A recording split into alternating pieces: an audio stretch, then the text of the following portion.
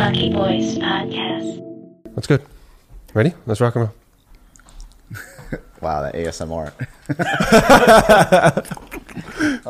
We're rolling? Yeah. Good. 3, 2, 1. Welcome to Lucky Boys Podcast. I'm Will. And I'm Norm, and we have a very special guest here today, Car Ho, the bouncer and owner of 12 Pel. Yes, I'm happy to be here with you. How would you label your barbershop? I would say it's a community place. More so, barbershops traditionally always had that community center vibe to it. Right. Whether or not you call it that, like people come in and out, people shoot the shit there, people get to meet other people. So I think that creating this place for ourselves was just creating a central place where we could all get together, hang out, feel good, look good, get to meet other people. So it's like a podcast, but just without the cameras and a mic. Right. And uncensored, uncensored. You know what I mean? It's we don't censor anything. We don't censor. But I mean, you'll fit right in. But I mean, people can have conversations about things and not worry about it getting out there, Getting canceled. Yeah. It's Just like any sort of like banter, you know what I mean? Yeah. You could complain about your girlfriend, you could be like, oh shit, I got this thing coming up, I ain't trying to do it, this and that, it's like, I feel like it's a place where people can feel free to be themselves. I think like their barber's like their priest. So it's like, I can say anything. I can share any information, and it's a super comfortable environment. So Yeah, like a personal therapist. yeah, Walking in the confession booth. yeah. And you gotta pay the expensive fees. Yeah. No, you guys you guys are doing it very differently from the traditional barbershops. And I just want to add another layer to this. Mm-hmm. He's just not a regular entrepreneur. Car Ho did go through the traditional financial route after college. Mm-hmm. You got your CPA. Yeah, I passed my CPA exams. I did 2.5 years in corporate full time. Prior to that, I did have a good leg of experience in the corporate world too. All 4 years in college, I pretty much interned all in accounting firms, which in hindsight, I look back at it and think, I wish I kind of diversified my experience a little bit, but I don't regret any of it. I think that it was all kind of it all built up to this one moment where I was waiting to break out into something new, and that's how, this all happened. And that's where I find you super interesting. Yeah. All right. Because most CPAs I know or accounting, there are certain type of thinking. And I do see that traditional route, the analytical, the numbers, the processing speed. Mm-hmm. But I also see the other route where it's just a chill dude, entrepreneur type, but it's just very different. And then I could see why it ties in where I want to go with it's not the traditional Asian barbershop in Chinatown. It's one of one. Right. And I think that we had that perception because we look and feel so different. I think that you don't really, and I was on a call a couple of days ago with a marketer, and then they had looked up our website.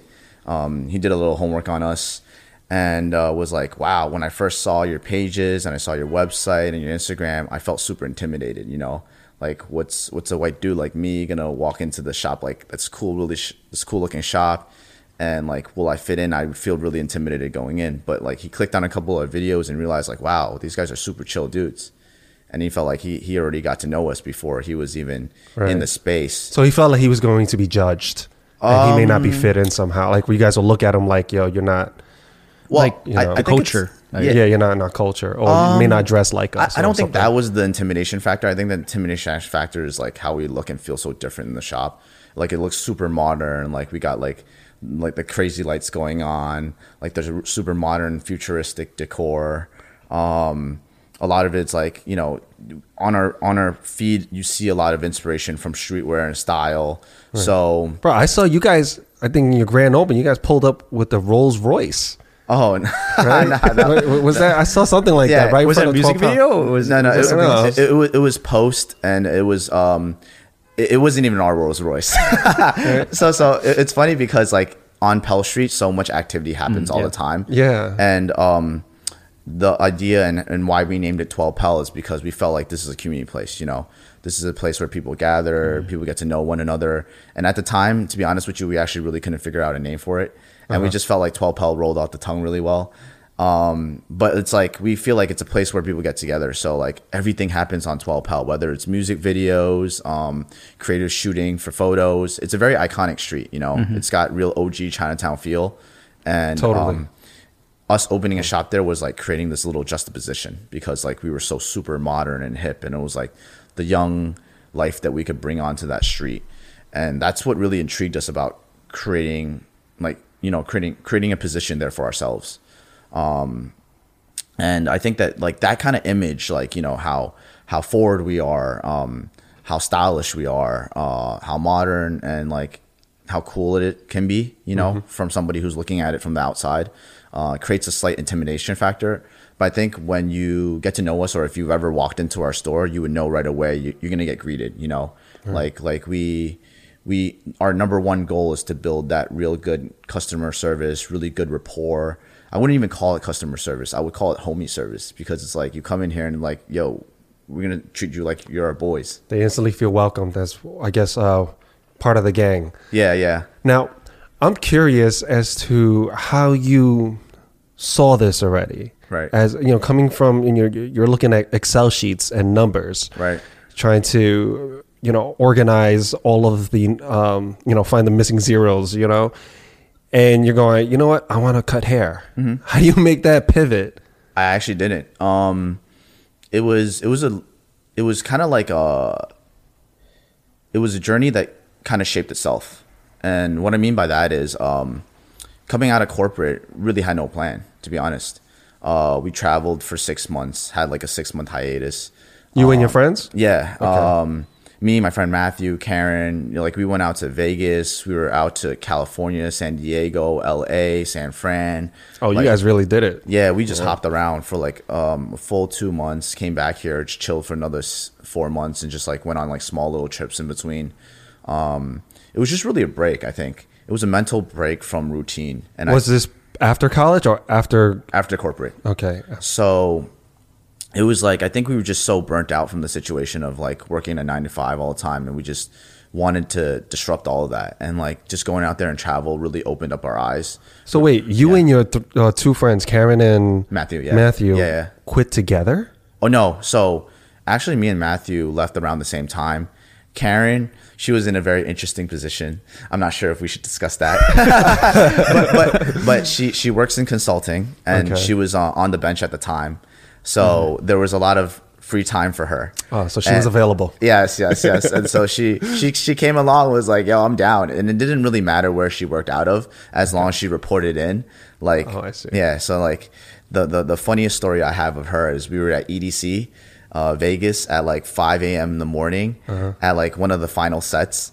And then Karen goes, oh my God, I have to be on, because like we were in like West Coast time, but she had to be on East Coast time. She's like, yo, I gotta be on the computer in 2 hours. And I was like, oh snap, we're not gonna make it. And then we were just like looking at each other like, yo, all right, well, that's that.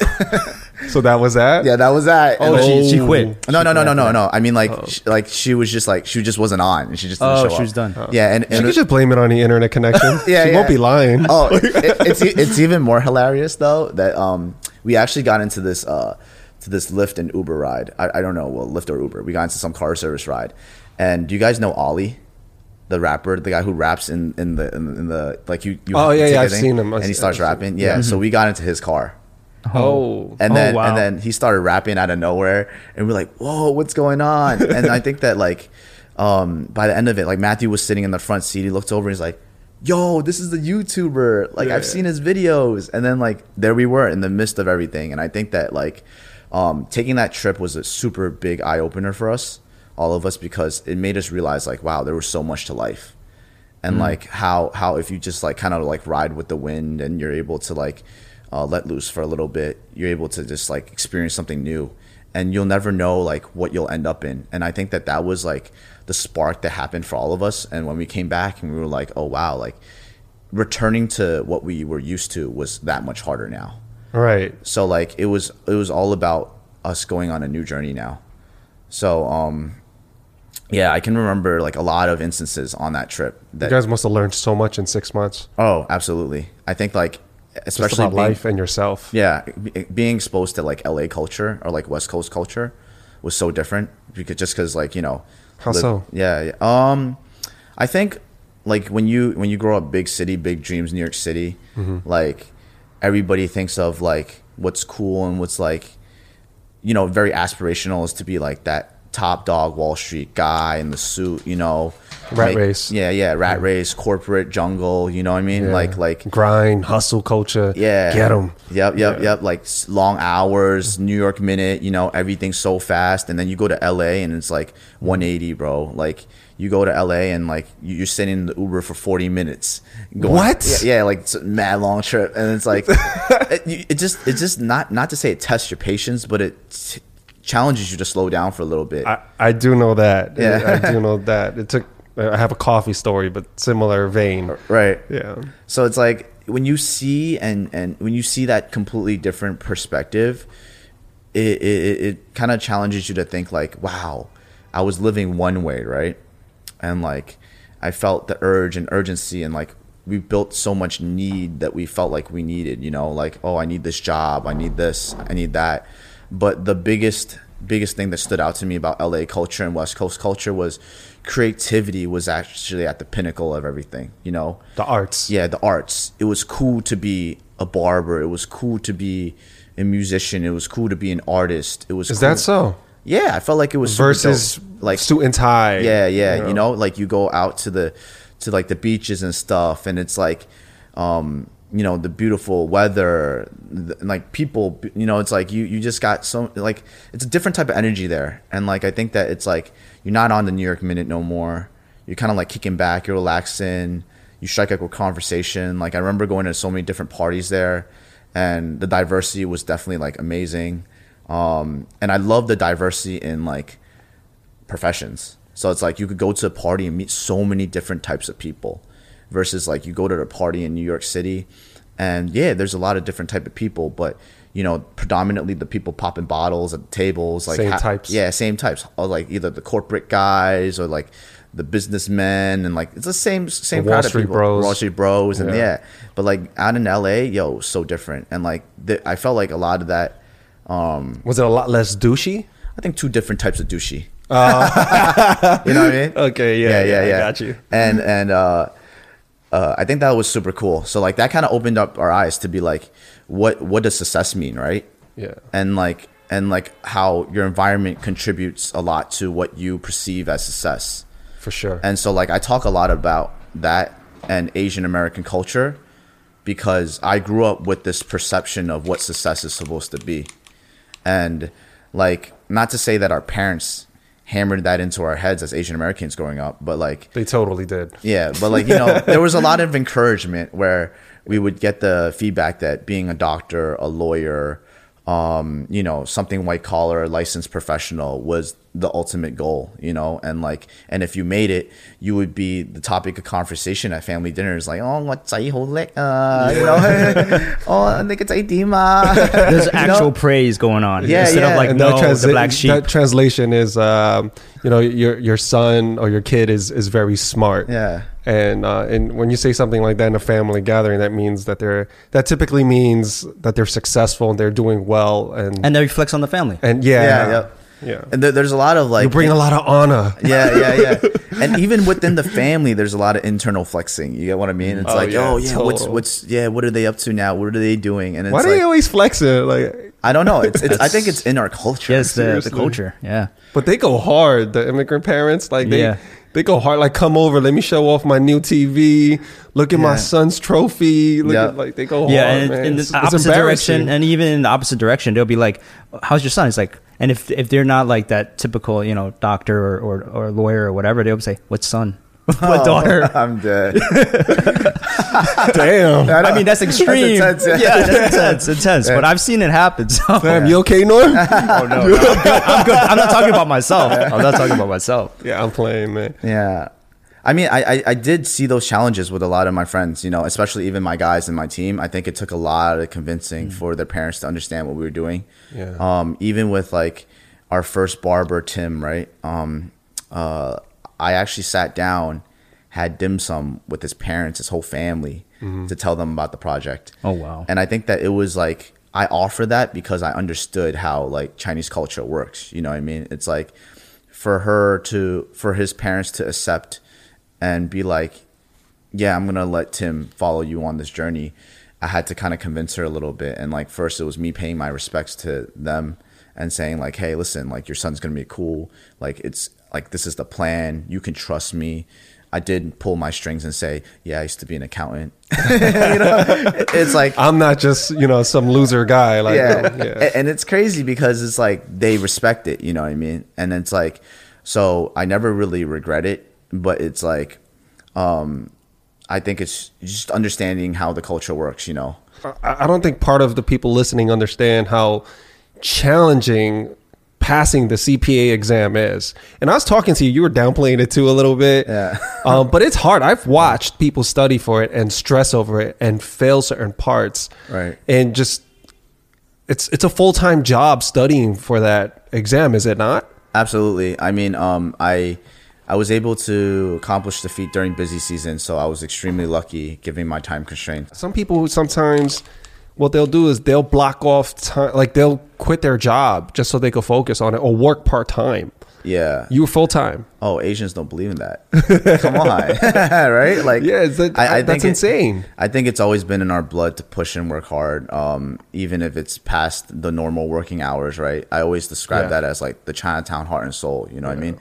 Like even though we may or may not know something, and I think I see that a lot with our our predecessors, like the past generations, like the OGs in Chinatown, but they'll put in the extra hours to work even if they don't got it completely figured out. You know what I mean? For sure. So it's that tenacity, that hard work that pushes us through, and it's like that's what we grow up seeing our parents do. So like for us to say like, hey, we need a break to take the exam. Like even my mom would be like, "What are you doing?" You know what I mean? What are you thinking? We don't shy away from the hustle, and if we do show a little bit of weakness, the parents will step in a little bit. Like, hey, no, you got a lot more left in the tank. Right. They're And like our drill sergeants. Yeah. And I that think gives hugs, sort of. Yeah, no, for sure. I think that like as that's them loving us, and the way that they know how, Yeah. So it's like that level of encouragement to continually pushing us to know that there's a little bit of fuel left, Yeah.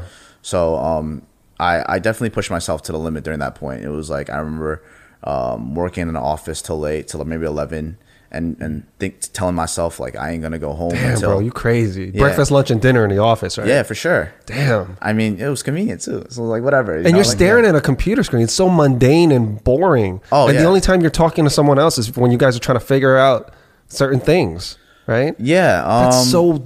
I'm sorry. For me, I find that agonizing. Yes and no. I'm not gonna lie. I think that my personality inherently always brought fun into whatever work I did. So whether Fun and accounting, that's like an oxymoron. Yeah, whether it was for the right reasons or not, like I would be a clown. I would be the goofball. That's I real was cool. like through my accounting career. I remember like at one of my past firms, HR awarded me like the class intern clown. You know what I mean? So it's like I just found ways to bring fun into the workplace, whether or not everybody would have accepted it. But I think that it was just me finding ways to make it enjoyable. You know what I mean? If you got to do it, you got to make a little fun out of it, Yeah, I agree. But sometimes it's wow. I mean, I think that takes a special personality to do that, because it's hard not to be miserable in that scene, especially in that type of corporate culture. I'm sure you're aware. It's some of it can be unfriendly. Just corporate culture is cutthroat. I think it's very, it is very black and white in some sense. Very bottom line oriented. Not a lot of the energy goes outside of the box thinking, you know what I mean? And I think that recognizing all of those things was what kind of made me retract the further I got into it. And now that's what I wanted to ask you. Yeah. Is there some sense of like, maybe I shouldn't have got my CPA? I wasted a lot of time going that route. And it's also pretty lucrative. That's automatic 6 figures. Right? Yeah, I guess depending on what you do and how you want to take it, you could really, like, I mean, with I mean, if you continue doing it, there's definitely like a fruitful road ahead.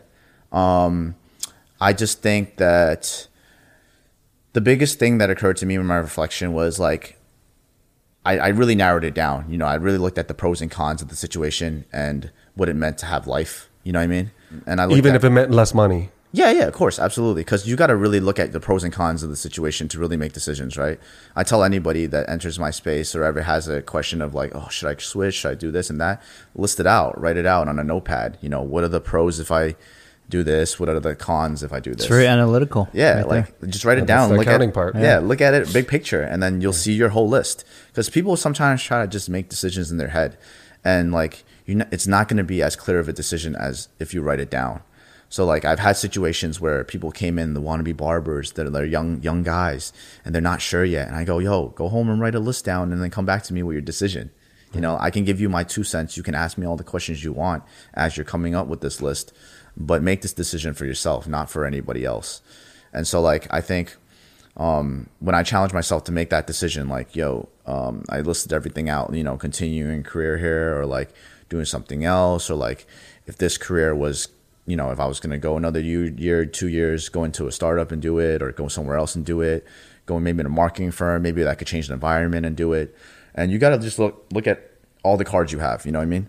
And I think what really did it for me was staying in that career only meant one thing, and that was money. And number one, I felt like I exhausted my professional growth. I exhausted my personal In growth. 2 years. Wow. Well, 2.5 years full time, and then 4 years of like interning and like. You know, most people yeah. don't get that lesson or feel that way until they reach their 50s in their professional career, maybe 60s, when they're nearing retirement. Right. And I can see that. And I see that with individuals that come into our shop. And that's the same advice I give them. You got to go home and reflect. Even at 50. Yeah. I reflect every day. I reflect on conversations that I had 2 days ago. So it's never too late. Yeah. I mean, you just got to keep your mind running. You know what I mean? You only choose to accept reality when you yourself give up on continuing to think about, like, you know, continuing to work your mind to think about different ways to go about it. You know, I think that I never accept the path that's given to me, because I always think about different ways to go about it. You know, like if I'm not doing this, what could I do? If we're not doing this, how can we improve it? You know? So I think that when I, like, going back to what I was saying earlier, I kind of like narrowed it down. You know, personal growth was getting capped out. Professional growth was getting capped out. Professional networking was getting capped out. I was going to happy hours, meeting the same group of people. You know, I looked at my Rolodex. It was a bunch of accountants and finance people. Where did I get my energy from? Where did I get my passion from? That was getting tapped out. You know, when I first got into the full-time job, I was super excited, not gonna front. Like I went to these like trainings and like listened to these like speakers talk, and like, yeah, there was this fast track partner. I actually ended up networking with him, heard his story, and like, you know, I felt like I was exhausting all that I was getting out of that place. And so at the end of the day, it's like, yeah, even if I translated and went to a marketing firm, I would exhaust that very soon too. If I translated and, like, you know, doing accounting anywhere else, like, though, like, none of that growth would have been exponential. So really throwing myself into the jungle by saying like, hey, I'm really, like, if I give up money, which was the only pro at the time, if I just give that up and take a step back and reset, what's the worst that could happen? And I realized there was no worst that could happen. You know what I mean? Mm-hmm. And I think that that's brave. That's easier said than done. It's hard to walk away from money. Security. Yeah, because it gives you freedom and options. But at the same time, it's interesting because money can also take away your freedom and options in this case. Right. And I think that that's like a big lesson learned for myself, and I try to give that wisdom to everybody that I meet. Right. I understand that money is, you know, financial responsibility, you know, whether it's to your family or to yourself. And like, that's important to have as a priority. But when you don't necessarily need to have it as your priority, don't make it so that it is, because therefore you really limit yourself from really achieving your full potential anywhere else. Because people that are tied to their salaries, right? Like, I have friends that make a good amount of money, you know, like they're pretty comfortable at their corporate jobs, making like, 180, maybe 200, something nice and comfortable. And, I look at that and I'm like, do you really need that much? And like the exercise that I ran for myself, actually, when I decided, before I even decided that I was going to do like be an entrepreneur and open up my own shop and do something like that, I actually made the decision that I wanted to do marketing. I wanted to do something completely different. And I was down to even take like 20 grand a year, Wow. like something as low as that, because I looked at it and I was like, how much money do I really need in life? And I looked at all my bills, right? And I looked at all my expenses for the last 6 months of my life. And a lot of it was spent on things that I didn't need. Like, I was spending a lot of money eating out. I was spending a lot of money buying clothes, buying this and that. And then I started looking at what are the things that are really a necessity. And if I just held that back for like a couple of months, just so that I could gain more growth for myself, why not? You know what I mean? So if you scaled back and practiced minimalism, Yeah. you figured, you know what, I could get a lot more back spiritually. Yeah. Well, not even spiritually. Even I think the idea is investing yourself, right? Because with newfound perspective and newfound skills and newfound opportunities, who knows where your growth could be? It could be 10x. It could be 100x. But if you don't take that step to get uncomfortable, really throw yourself into the water, then you're not going to get that experience. So it's really about reallocating where your focus is. Yeah. Right. Whether it's time or money. What gave you the idea to open a barbershop? And this type of barbershop? Yeah. So, it's funny? It's like when I passed by that spot, I actually had no idea what to do with it. But I knew that we wanted something here in Chinatown. I think at the time, a lot of our friends were opening businesses, and that served as great inspiration for us, So seeing like the 10 Below guys open, seeing like my boy at Egg Glue open, there was like Taiyaki, there was like Milk and Cream. It was a lot of dessert stores at the time, but like that was like the Asian desserts, yeah. It was like all popping off at the same time. And the margins are fantastic on that. So how can you not get in that business? Right? Yeah, it's crazy. So it's like looking at that and seeing all these guys kill it was super inspirational. And I think at the time we wanted to do something, we just didn't know what. And the first instinct was like, yo, the bubble tea space. You know what I mean? And we spent a little bit of money on like bubble tea equipment and machines. Oh. And I reflected one day and I thought about it. And I was like, if I did bubble tea, would I really be happy with what I'm doing 2 years from now, 3 years from now? Would I get the personal, professional growth that I wanted? Would I get the networking that I wanted?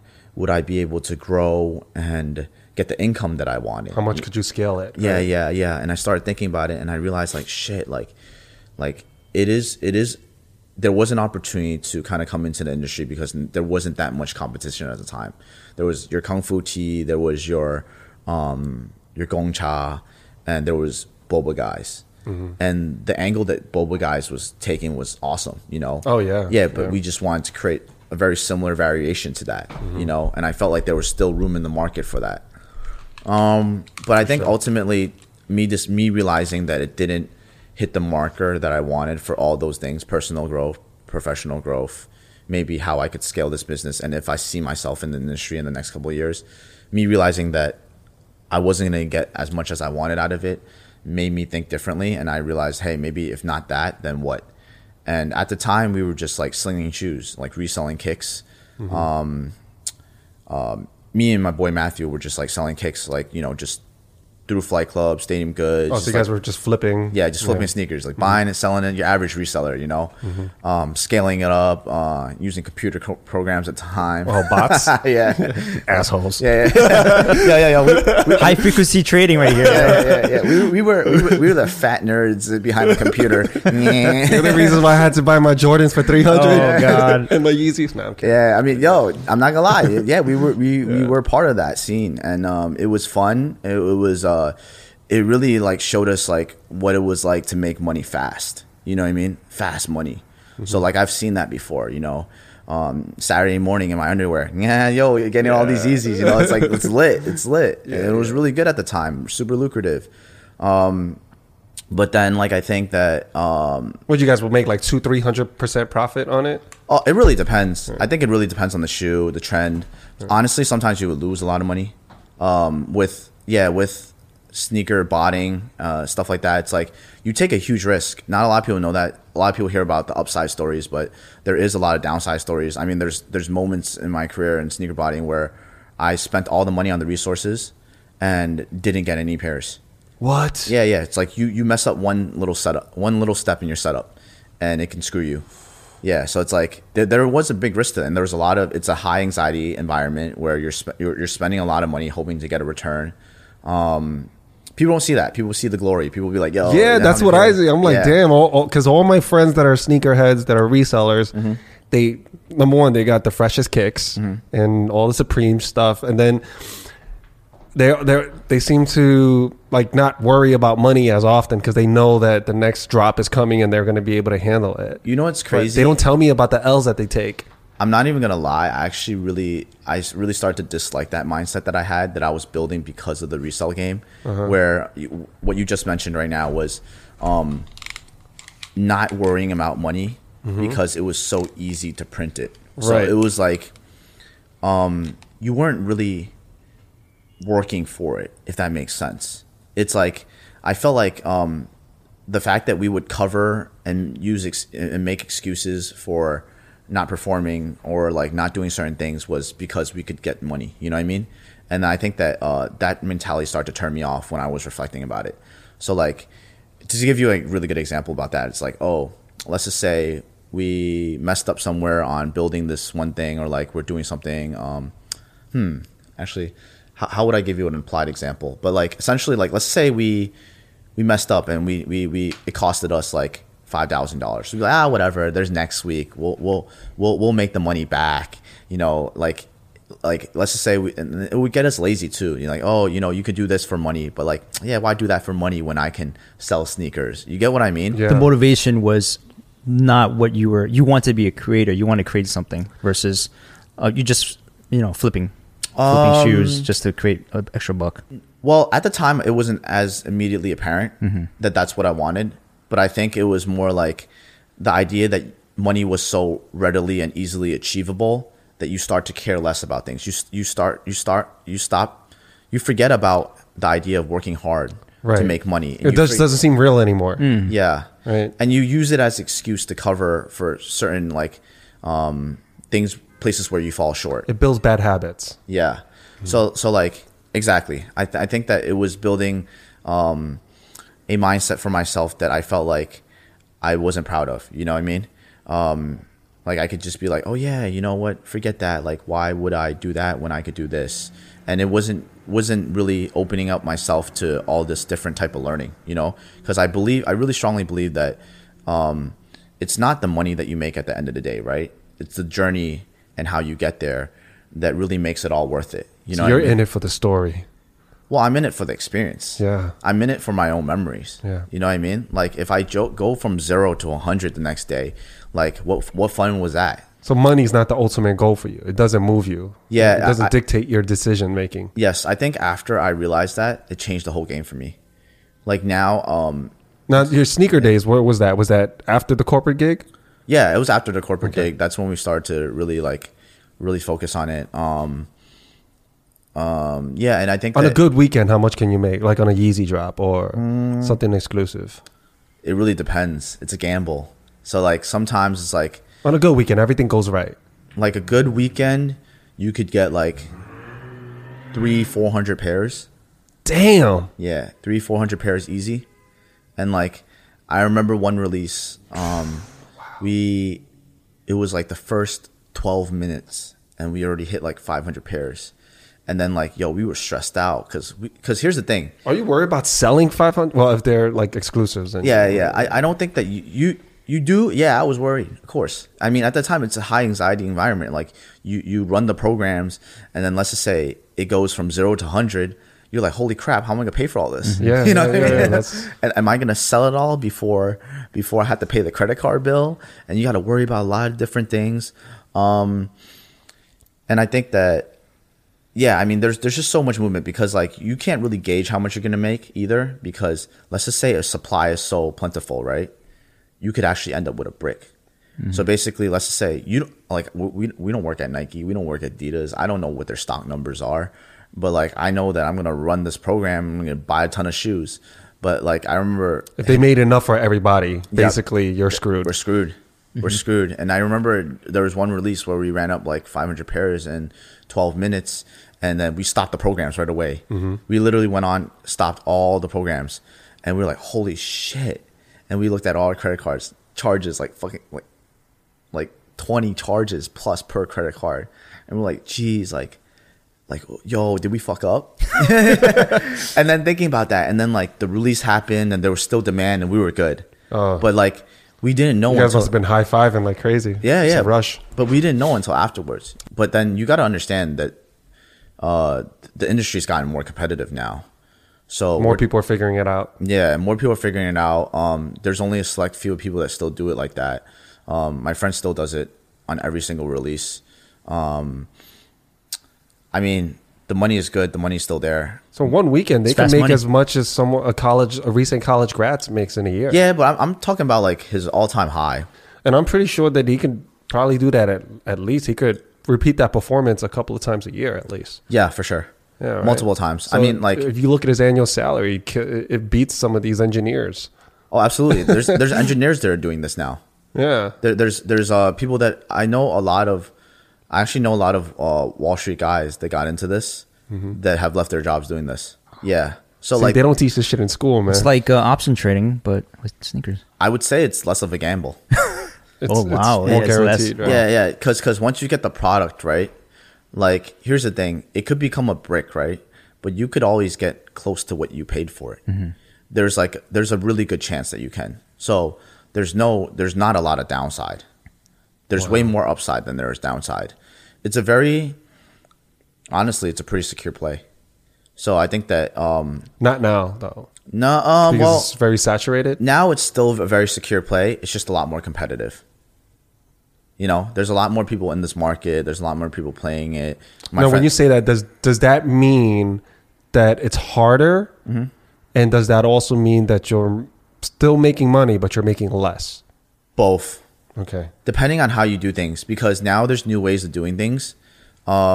Actually, I just recently hopped back into resale. So like, it's part of our new plan. That's what I'm saying. I was It's- like, it's- yo, it's there's so part of- much money in it. How can you walk away? Yeah, It's alluring. you know, it things have. I mean, I'm not gonna lie, things have gotten rough for us. So it's kind of like resorting to going back to old ways. You know. Wait, let's go back. So how did you start the barbershop? And then we'll continue with the... But talk about sure. the journey because it sounds like it took steps before you arrived Right. where you are now. We entered that space doing retail. That was kind of like the focus at the time. We wanted to see if we can help generate a DTC relationship to our customers. So at the time, we were selling mostly with like Flight Club, Stadium Goods, Goat, StockX, you know, wherever we could sell. One of the secondary platforms where all the reselling happens. And all these platforms, you got to pay a fee, right? Anywhere from 8 to 20%. And at that time, you know, we had enough product to sell and there was enough demand from the people that we knew. It just kind of was like an obvious answer to us to be like, hey, why don't we just try to sell it to these people directly, make a better margin, and they could save some money, right? Because let's just say I sell a pair of shoes for $100. If I sell it through Flight Club, they take, or Stadium Goods, they take like 20%, right? Well, the rates are a little different now, but let's just say, for example, they take 20%. And I would get 80 back, and Flight Club would take the 20, and the customer would pay the 100, right? So, for example, it was very obvious to us that, like, hey, why don't we sell it for 90, right? We make a little bit more, then the customer gets it for less. So it's kind of like a very obvious, you know, scenario.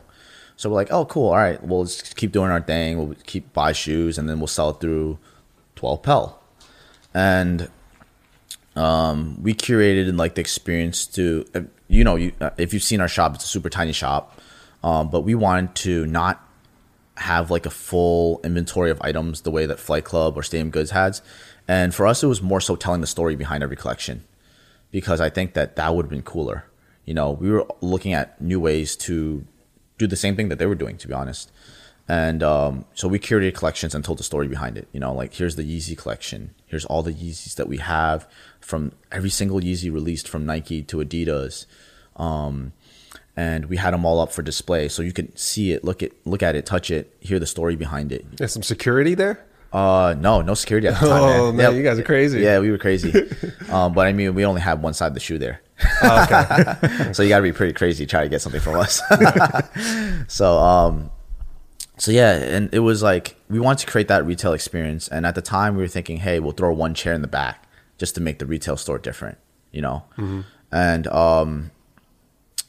so that's when I found Tim, and I was like, yo, Tim, we got this great idea. Let's do this. Like, I need one barber.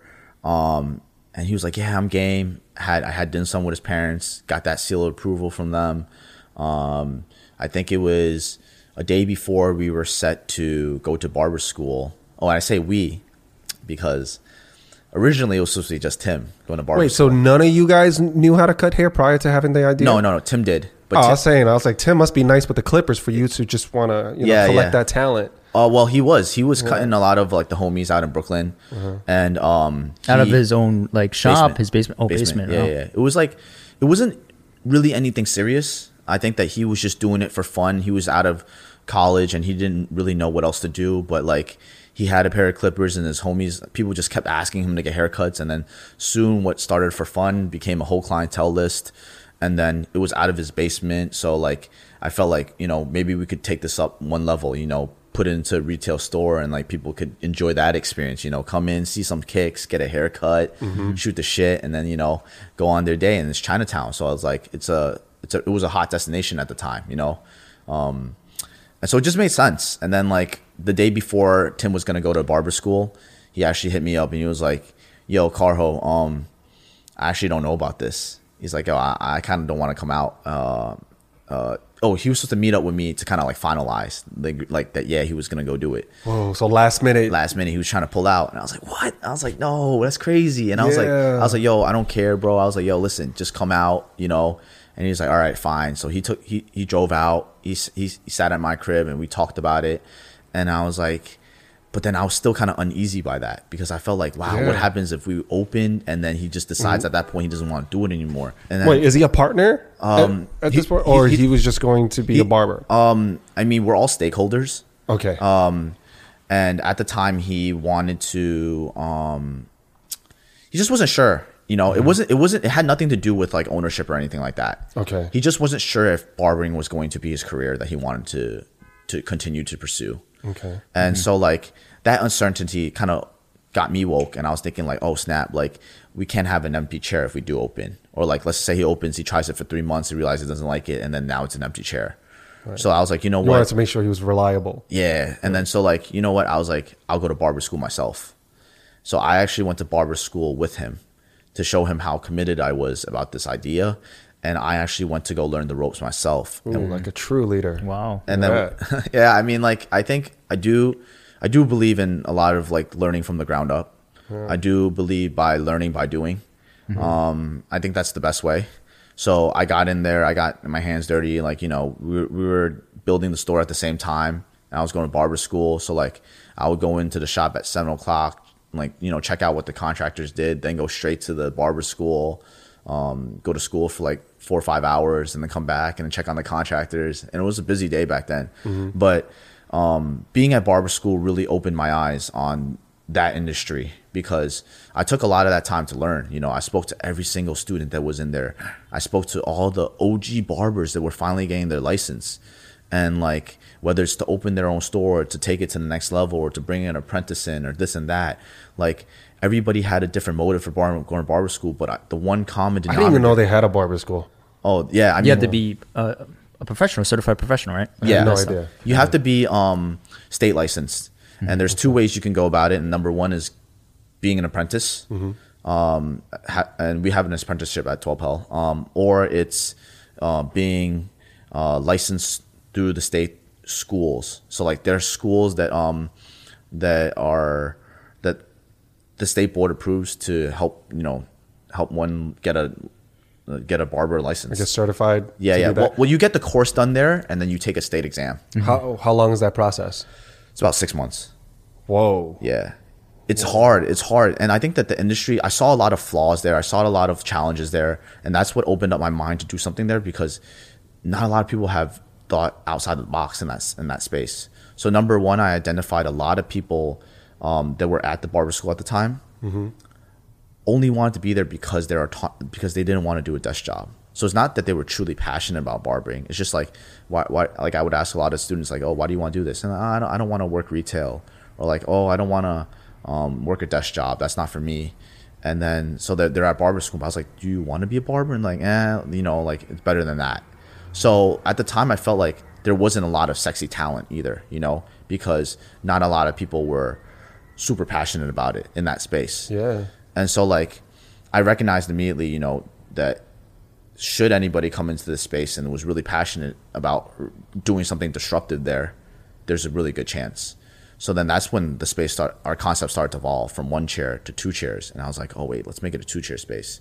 Then in the middle barber school, I was like, you know what? We have to make this a 3-chair space. It's such a spontaneous way of the way you guys came about. I love it. Yeah. I think that being an entrepreneur, the best lesson that I've learned over the last 3 years is really recognizing your opportunities, and then being able to move with them.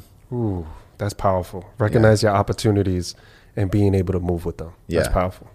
Yeah. So like that's how we ended up with the 3-chair space, a little bit of retail. So right now you guys have 3 chairs. Right now we actually have 5. So we moved it up to 5 because post Demand was there pre-COVID? Yeah, pre-COVID. Well, no.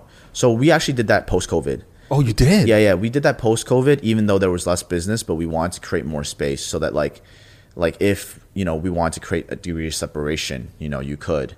And that like, somebody could take the last chair and the middle chair and the first chair. And then we had dividers up and everything like that. So it was just like being able to create more space. And post-COVID, we weren't using the retail as a pop-up space anymore. Oh yeah, by the way, we forgot to mention like pre-COVID, we were a pop-up event space. We love to share the space for other creatives. We charge almost like nothing, like $75 an hour, no minimum time requirement. So if you want to come in for 1 hour, you can come in for 1 hour. I think a big part of that was we recognized trying to be creatives ourselves when we weren't. Like, our background was accounting and like a lot of the finances and things like that. But like not having the in the creative scene with, whether it's a videographer, photographer, architect, designer, this and that, right? Like we had none of those connects. So trying to build those connects was so hard that we were like, you know what? We want to be able to help any other person who has a dream behind their desk.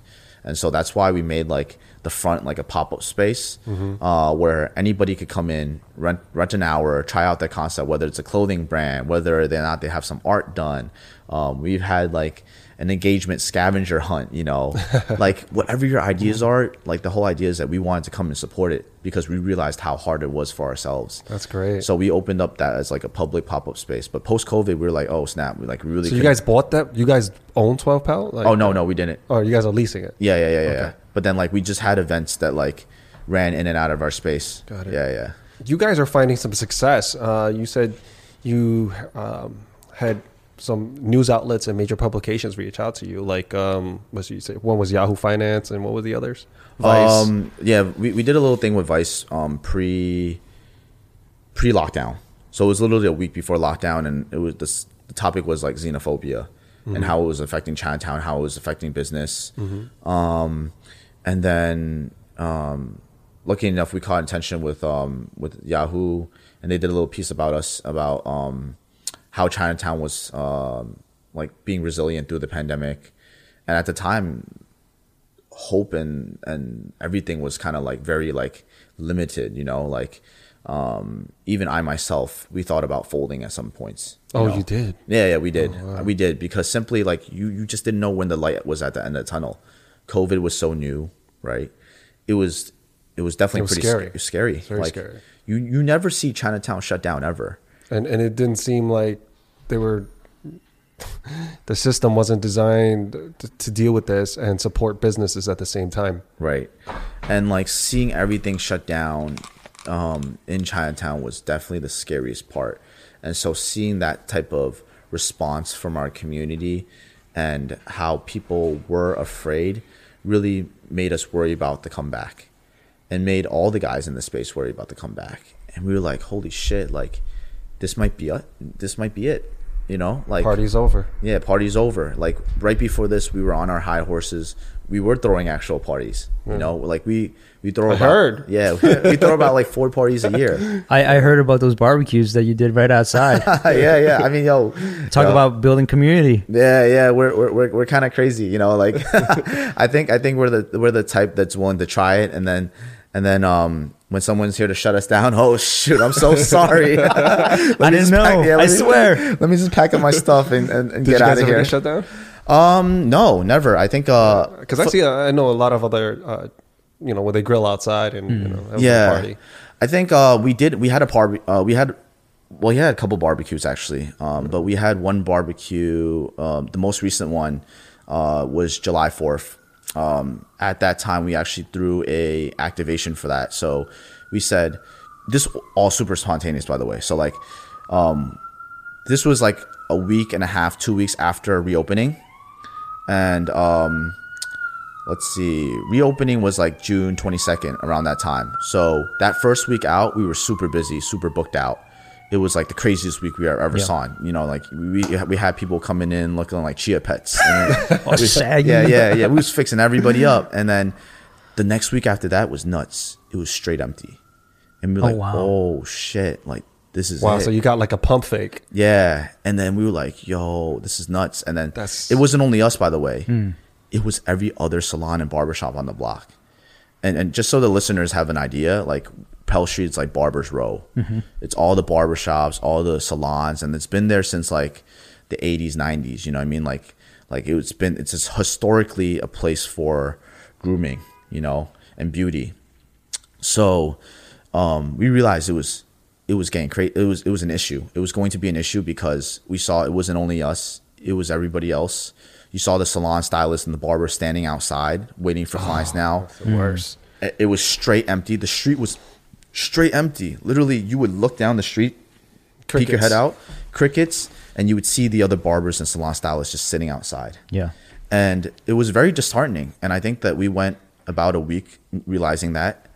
And then July 4th was coming up, and we realized, like, crap, that's crazy. And at that time during July, it's not like the city was dead, though. Like, I would bike around different neighborhoods. Oh, I would take my city bike around different neighborhoods. West Village was popping. Tribeca by the West Side Highways was popping. It was like, not to say like back to normal, but people were out, Yeah, you know? dude. I mean, yeah, it's summertime. Definitely, there's a lot of foot traffic. Right. And I mean, we're in a wintertime now, and it's freezing. And we went out yesterday, and it was That's popping, so man. busy. So many people. I'm like, Right.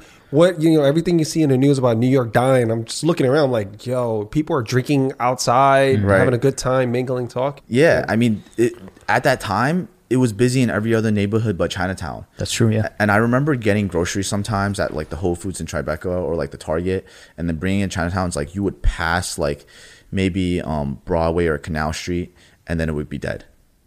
And then you like pass that border, and then it would be like families are out, everybody's running around. And like going back into central Chinatown was like a ghost town. And at that time we were just like, wow, this sucks so bad. And I could just see it on everybody else's faces on the block, how down they were, you know, and how worried they were, right? I'm sure these guys like on the block, you know, I don't think that any of them were ever prepared for this situation. And being the fact that their prices were that low, I knew that it was going to be a problem for them, you know? So we came up with the idea to throw a barbecue because we just wanted to boost the morale of all our neighbors. So we wanted to just like, hey, let's go buy all this stuff, throw a barbecue and give it out for free.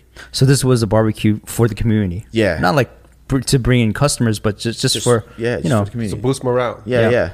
That's interesting that you say that because all you guys are in the same field. Yeah. Yet it doesn't sound like there's like some type of Competition. competitiveness Yeah. where you guys are kind of hating on each other. Nah, absolutely not. I think that was actually one of our worries going into this like space, this industry, that like the other people would perceive us and be like, oh crap, these guys are gonna try to come in here and do this and that. But it was actually complete opposite. It was all love. They Yeah, weren't yeah. like, oh, you're trying to be all different. Well, maybe that's what I mean. I don't know what they said behind doors, but like I think for the most part, yeah, it was very supportive. Like a lot That's of beautiful. a lot of the OGs in the block came over and said like, oh wow, this is so dope. You know, like this is so inspiring to see that you guys are doing this.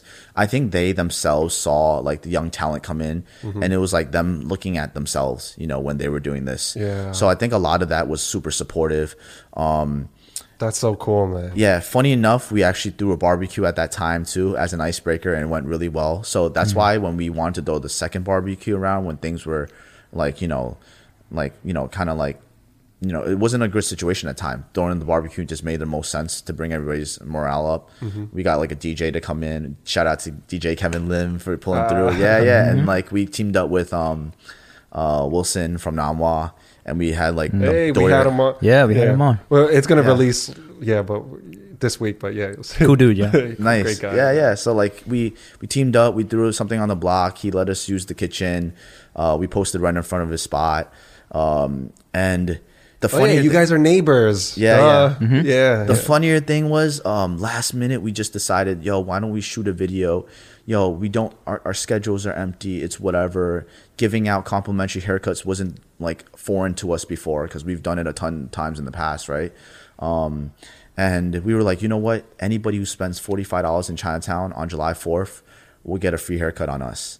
And we shot this like video in like literally 15 minutes, and we chopped it up. We put it onto Instagram, and it's nuts because we woke up the next morning. We posted at 11 p.m. mind you, and so we just posted it and passed out.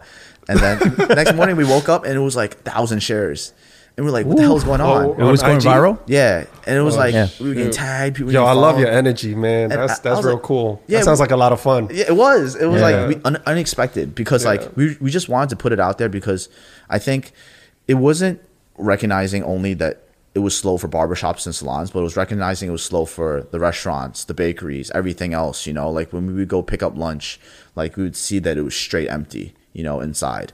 And then that was when restaurants were allowed to reopen for takeout, but like there just wasn't people waiting for food, there wasn't a lot of deliveries at the time, and it was just super bummed out. So we were like, let's do something that brings some awareness. Yeah. And like obviously we're lucky enough to be in tune with tech and social media that like we could put out an Instagram post, right? But I felt like that was what a lot of businesses didn't have access to, So like the fact that we did that, a lot of the people that shared it, we got a lot of people who came in who actually came through, spent $45, got a complimentary cut.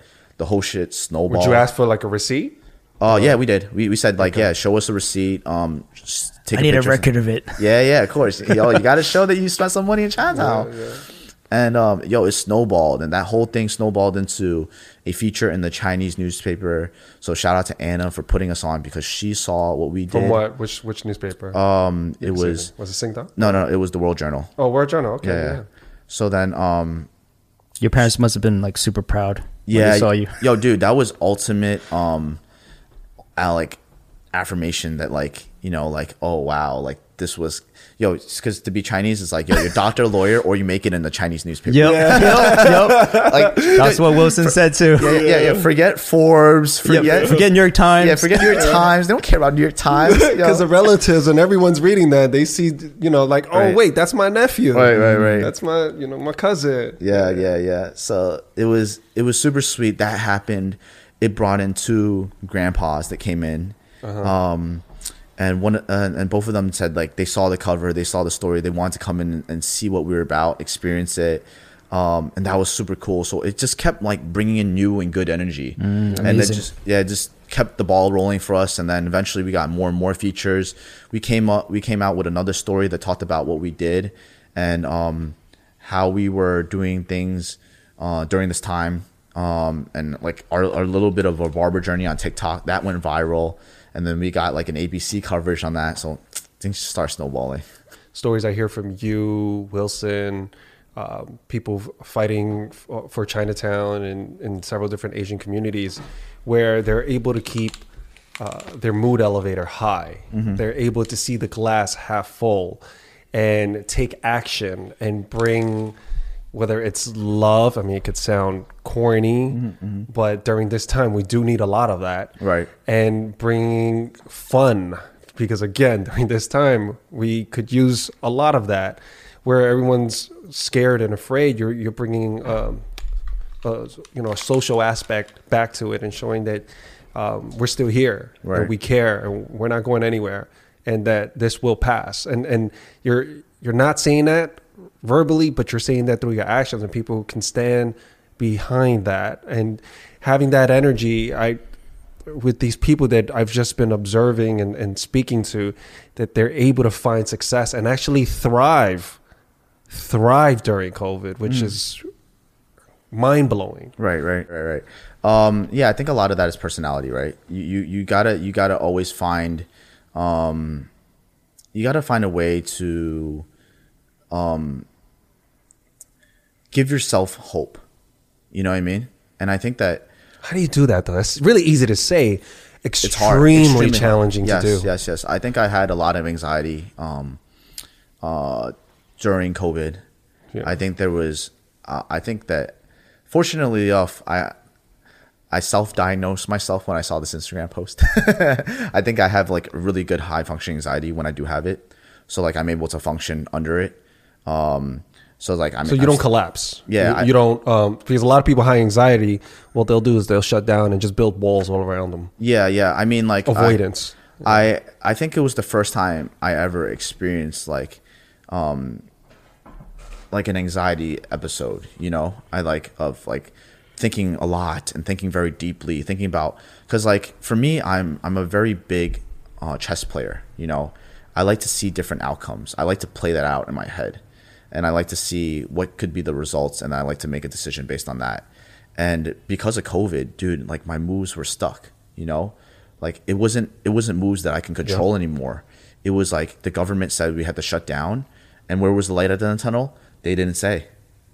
So it's like there was no planning for reopening because I didn't know when reopening was. So you didn't see the outcome. Yeah. So it's like it was all total doom and gloom. Yeah. So like, I mean, let's talk about that. So how did you find hope, right? That's crazy. I mean, let's talk about that because I feel like not a lot of the stories that I've ever listened to talk about like the downside of all this, right? Yeah, let's do it. Because let's dive in. I think a lot of people do see the bright side, and I think it's tough because when you're in that element, it's really hard to crawl out.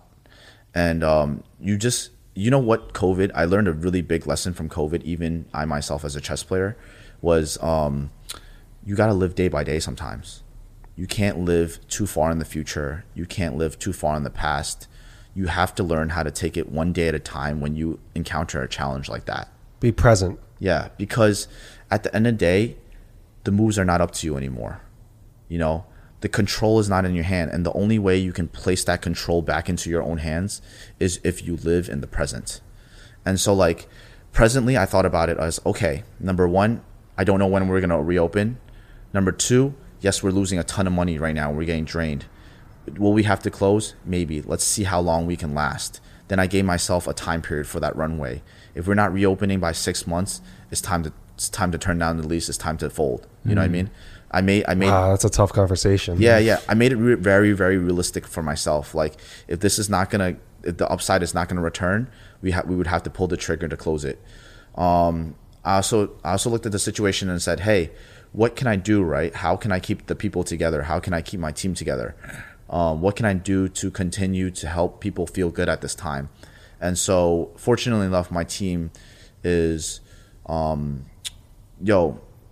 like, the team, like I am and we are where we are because of the whole team. And every single day we would hop on Zoom meetings together and just have like conversations, talk about what's going on. And every day we connected throughout the whole quarantine. I think we had like maybe Sunday and Saturdays we didn't meet, but like some days if guys wanted to meet, we would hop on anyways. And like we would just talk, and no matter what, as busy as everybody was busy, whether it's playing video games or whatever Right. it is. We carved out a little bit of time for each other. That's beautiful. And then we were just trying to help each other stay focused. Like, oh, let's improve on speaking skills. Let's do writing exercises. And I saw And this is a collective of barbers having this discussion. yes, and it's outside of the nature of barbering for barbers to do that. But I made that a goal for them because I wanted them to have something to focus on. Because if your mind was to run wild like mine and like go in all these directions, it's like it's so hard. Yeah. So I wanted them to stay focused on something where they can work on something to improve themselves during this time. Because we're not working right now, you know, and it's so easy to kind of get lost in the sauce when you're not doing anything. So I wanted to give them a little bit of like hope, like I was talking about, you know. And so I was like, I would come in with pep talk. We would listen to a TED talk together and share our feedback on what we thought about it. We listened to this one episode about like, you know, what types of people to invest in and how we can become those type of people. I saw that one. Yeah, on the TED talk, right? Yeah. And like it talks about how, like, what type of characteristics would you look for, you know? Would it be someone that runs straight, you know, and straight into a brick wall, or someone that knows how to pivot out of it? We watched this marshmallow eating video where it's like, which type of, like, you know how they put the marshmallow in front of the kid and then they see which type of kid eats it and which type of kid would grow up into like a leader, and then like based on like that one decision. Right. What is it? If you give you one now, Yeah. I'll give Give you the one option, marshmallow now, yeah. or I'll give you two later. Yeah. Right. I give you, yeah. And then you see And the then kids start the kid thinking, that and thinks they're long term. Yeah.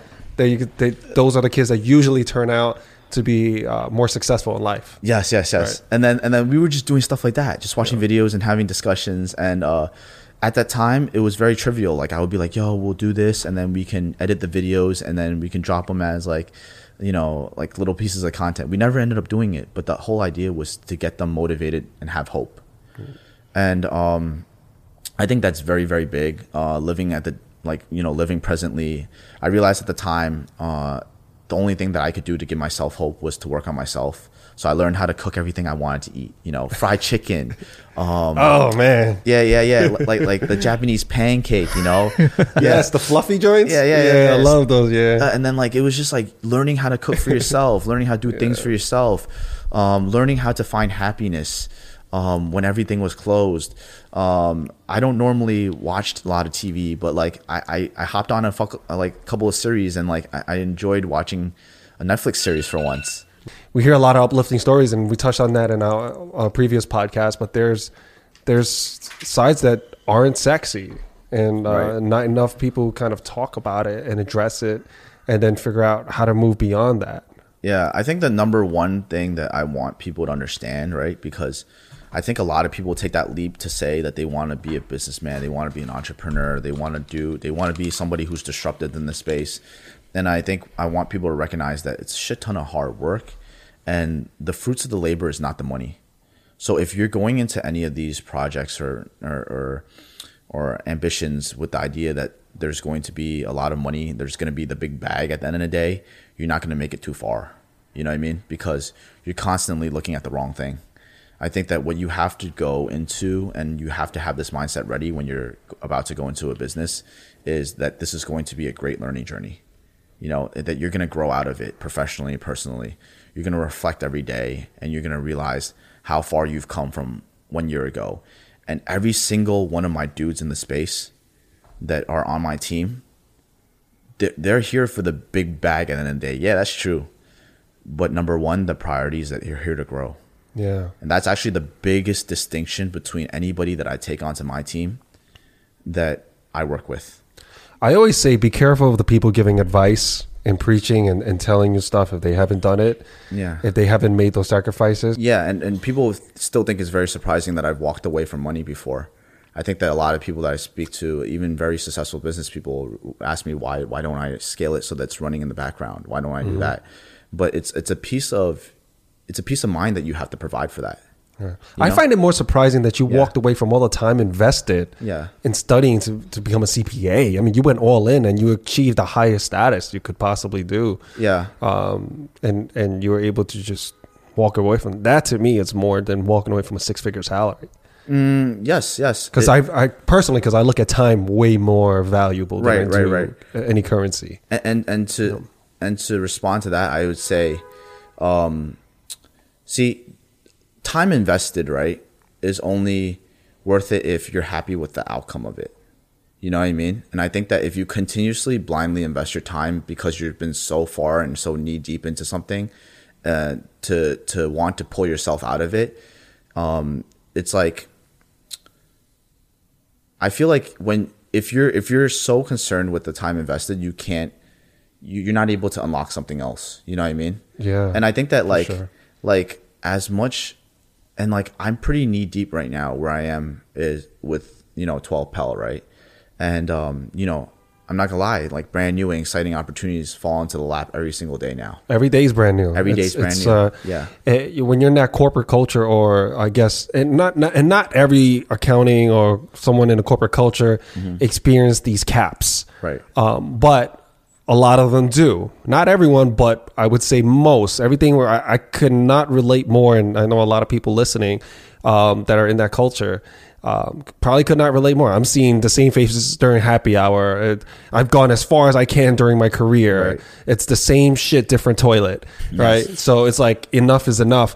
But some people just don't have that, I guess, courage to break out of that bubble. And they say they just kind of accept and say, you know what, it is what it is. What else am I going to do? Especially I've already invested all this time. And they're also thinking maybe, I don't want to let my parents down if I did something. What would they think? Or my friends. And for you to just have that conviction and awareness and courage to break out that bubble is extremely rare. Yeah. It really is. I mean, it's not rare to have that idea. It's rare to have the action behind that idea and to continue doing it. Yeah. And then come back and where you made it and come back and share that story with everyone. I think that to say it's okay. It's okay to go over there. Yeah, we'll be all right. The words for that is empowered decisions. I think not a lot of people are able to make empowered decisions. I think that comes from confidence. That comes from failing. That comes from realizing the consequences of your decisions and then improving on it. So I think that like at the end of the day, I think that the main question that somebody should always ask themselves is, what's the worst that could happen? And then I think that once you realize what your complete downside is, then you realize, can I live with that? And I think that sometimes, like, and I know it's super cliche and a lot of people say this, but like the biggest risk is not taking that risk at all. Right. You know what I mean? And it's like, I always look at that and like, I'm super analytical, right? I love the data. I love the numbers. I love looking at all the facts. So like, do that. You know what I mean? Like lay everything out on the table, all your concerns. I got a 9 to 5. I'm comfortable with that. I love it. That's a pro. I get off work and I can watch TV and do whatever I want. I love that. That's a pro. Some people, you know what? Like at the end of the day, I think it's completely fine to be in love with your 9 to 5. There's certain personalities that love that. Absolutely. But if you recognize it, own it, And if you are dreaming about maybe a side hustle or something else, you can still dream about it, but own the fact that you love the 9 to 5 lifestyle. Yeah. And that's cool. Yeah, but I would say most people can't stand it. That's I mean, they could if they start to complain about it, they have to do something about it, right? But most people just complain about it. Yeah, and then they look for another job within the same industry just to deal with it again. But it's a vicious cycle, but with a different company. I think when it comes to complaining, I think it's healthy, right? I think that complaining is the. And I think that when people complain about it, it may not necessarily mean that they want it, but it's just a way of someone dealing with it's a mental wellness thing, It's like you let it out. Well, you don't bottle it up. Yeah, but I also think it can be self-defeating if you complain and never do anything and you're all keep complaining about the same things and never do anything to change your reality. Right. You're gonna. I think that could be damaging to your mental health at the same time and everyone else around you, because it's the people that's close to you. They're going to get sick and tired of you, like I'll just use something like if you smoke and you're always complaining about your cough. I'm like, dude, word. So it's like that. I think as long as you understand the consequences of your action, and like you also understand if your complaints are merely just on the surface level or if it means something deeper. Right. So I think you got to be the one to dig deep. So like if people come to me and they say, oh, I want to leave my job. I'm thinking about this and that. And 3 years later, they're still at the same job and they're still doing that. Yo, let's be real. Did you really hate it that much? You know what I mean? Yeah. Like there's obviously a level of comfort that you appreciate about your job, which is why you're there. And some people never want to leave that comfort, and that's fine. Yeah. So I think that like whenever anybody asks me for advice, like, oh, what should I do? I have this opportunity, or should I quit my job? Should I leave? Instinctively, because I have my experience in my past, I would always encourage them to try something new and say, yeah, what do you got to lose? But before I even suggest that, I always say, go back and figure out, is this actually what you really want? Words of wisdom, very strong words of wisdom. Wise at 30 too. Damn. At 30, yeah. I mean, I wish I was this. And that's what we love about the podcast. Yeah. You know, it's never the same, and we get to meet a lot of brilliant minds. You know that we never knew would have existed, and the deep conversations. You know what's really cool? I think you guys gotta have some of my kids on this, and I think that how you saying wise at 30. It's really interesting because I talked to Wilson Tang about this too. And Wilson's like 40, right? So like we're like a decade apart, and then me and my kids are a decade apart, and then in a couple of generations another decade apart. But your kids referencing the guys that work at the shop. No, right? Sorry, I mean kids that I mentor. Oh, you mentoring? Oh, separately kids, okay. from the barbershop. This is, oh wow. Okay. So I have a set of kids that I mentor separately. Interesting how they all came to be, and I guess like so to say, fell under my radar. But this wasn't necessarily something I was actively looking for. It's just that how I found through the shop. And so I have a set of kids that I mentor, and like right now they're working on their own startups. Oh wow. We're talking about like 19, 20-year-old kids, and beautiful. One of them is absolutely killing it in the craziest ways. So I think that it'd be really cool to see that generational wisdom being passed down, because it's like the wisdom that you guys have that passed down to us, the wisdom that we have that passed down to somebody else. And it all starts with that's what it's about. Yep. That's what it's about. And man. they get faster and smarter. Oh, they're so quick on the social media. Oh, yeah, it's it's insane. amazing. Yeah. I feel so old when I watch them work. I feel like my social media. parents. Like, I feel like when they're next to me and they see me on the phone, I'm a little embarrassed. Yeah. Because they're like, "Damn, Will, you're so slow with it." They're just. When I watch, I'm like, I didn't even want my phone could move that fast. yeah. Dude, I feel like an artifact. It's like, I was like, the other day we were like listing out like birthdays for like the ski lift pass. Like we're taking like a team trip. And then like everyone was writing their birthdays. I was like, oh my God. I was like, yo, can I just text you my birthday separately? I was like, yo, everyone's like, yo, I got like 96 2000s. I was like, whoa, 2000s. 2000s. Yeah, that's like, yo, I was like, crazy. I was like, oh wow. But just seeing the growth in the community and giving back, that's incredible. I think just speaking to you in this brief moment, I think you're well suited for that, and I think those kids chose a good mentor. Yeah, I think I'm not gonna lie. I was never. I don't think that I was always well suited for this role. I think I grew into it. I think that a lot of things come out of when you're doing something that you care and you're passionate about. So maybe just hopefully that inspires someone else to maybe find. And to answer your question, like your statement before, we'd love to have one of your kids on if you feel like they have a lot of value to bring. Oh, and I think share. I'd love to record that and share it with the world. Yeah. I think what's cool is that you'll see their energy and you see the way that they think, because like I remember when it was times where I would sit down with them and have a conversation and they would do mostly listening. And that was like a year and a half ago. And now we sit down, we have a conversation and they're pumping out value.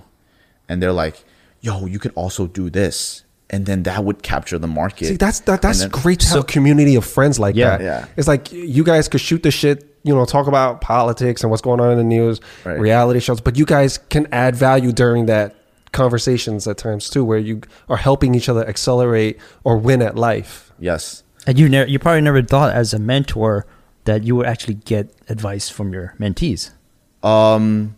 No, I knew it. I knew one day that they were going to kick my ass. Where the student becomes the teacher. Yes, always. That's the goal. You're It always Jedi is. Master. That's the goal. Yeah. I think it was always my goal to start that they were going to be better than me. And I always told them that too. I always told them like, hey, you guys are learning from me when you're 19, 20. But by the time you're 25, you're going to beat my ass. You're going to be doing something crazier than me. And you know what's crazy is that I kind of like manifested that, but that happened much earlier than we expected. Like it's only been a year and a half in, 2 years in for some of these kids, and they're already running startups that are going to be super disruptive. Yeah. And I already see that, and I look at that and I go, holy crap, they're about to make milestones before they even like finish college. That's incredible. And I didn't even think about doing incredible. something outside the box. And how many kids that have that in them, but we're taught that they don't, so go to college and Yeah. figure it out. Yeah. That's the part, I think that's why it's so important to find a mentor and just finding your building blocks, the right people around you, the right friends that talk about the right things. I think that's crucial. I think us in the Asian community, we really need that. I think that Yeah, I totally agree. Yeah. I think that we didn't have that. You nailed it. Yeah. Like I think that it's a big gap in where we are as Asian Americans, because our parents don't know how to, not to say don't know, but then It's just different. Yeah, it's just different. And then they don't know what it's like to mentor us in this culture. You know what I mean? Like for a professional interview, for this and that. Right. I think that's where we bring real value at 12 Pel, because it's like I got all these kids from the barbershop. It's like all these kids, they come in here not knowing, and then they discover value, and then they're hooked. So these kids came in for a haircut and then left with a mentor. That's how it was. There you go. In a cheesy way, yeah. Well, I don't want to say that's not true. You know what? Yeah. If I cut my hair, if I cut off this long, Don't do it. You know what? I don't want you to regret it. So I want you to go home and reflect on the pros and the I'm not cons. doing it now. Write down the pros and cons, on paper, and then show it to Carl. That's your homework assignment. We'll talk about And it. then we'll talk about it. I want to really make sure that's what you want. You know what I mean? It's only hair; it'll grow back. Well, as long as I, can. But when I'm ready to get it, I'm gonna give you a ring, and let's see what because I'm almost embarrassed when I was telling him I've never been to your shop. But after this podcast, I'm going to your shop. I know you got an event there.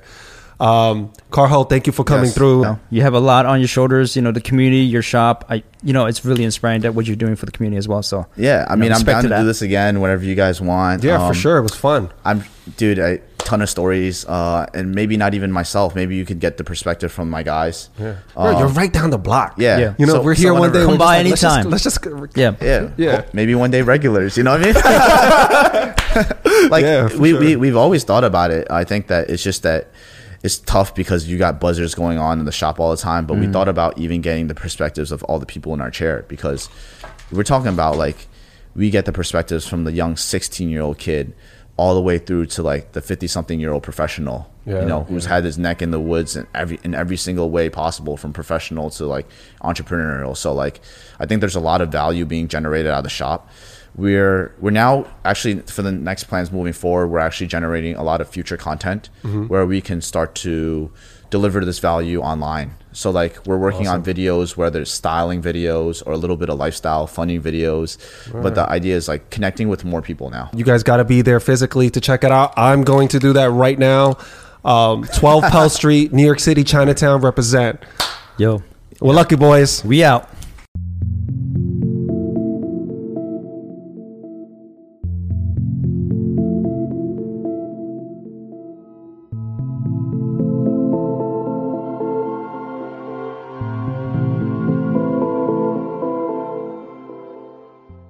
Thanks for listening and supporting the podcast. Check us out on YouTube, Spotify, and Apple Podcasts for the rest of our episodes.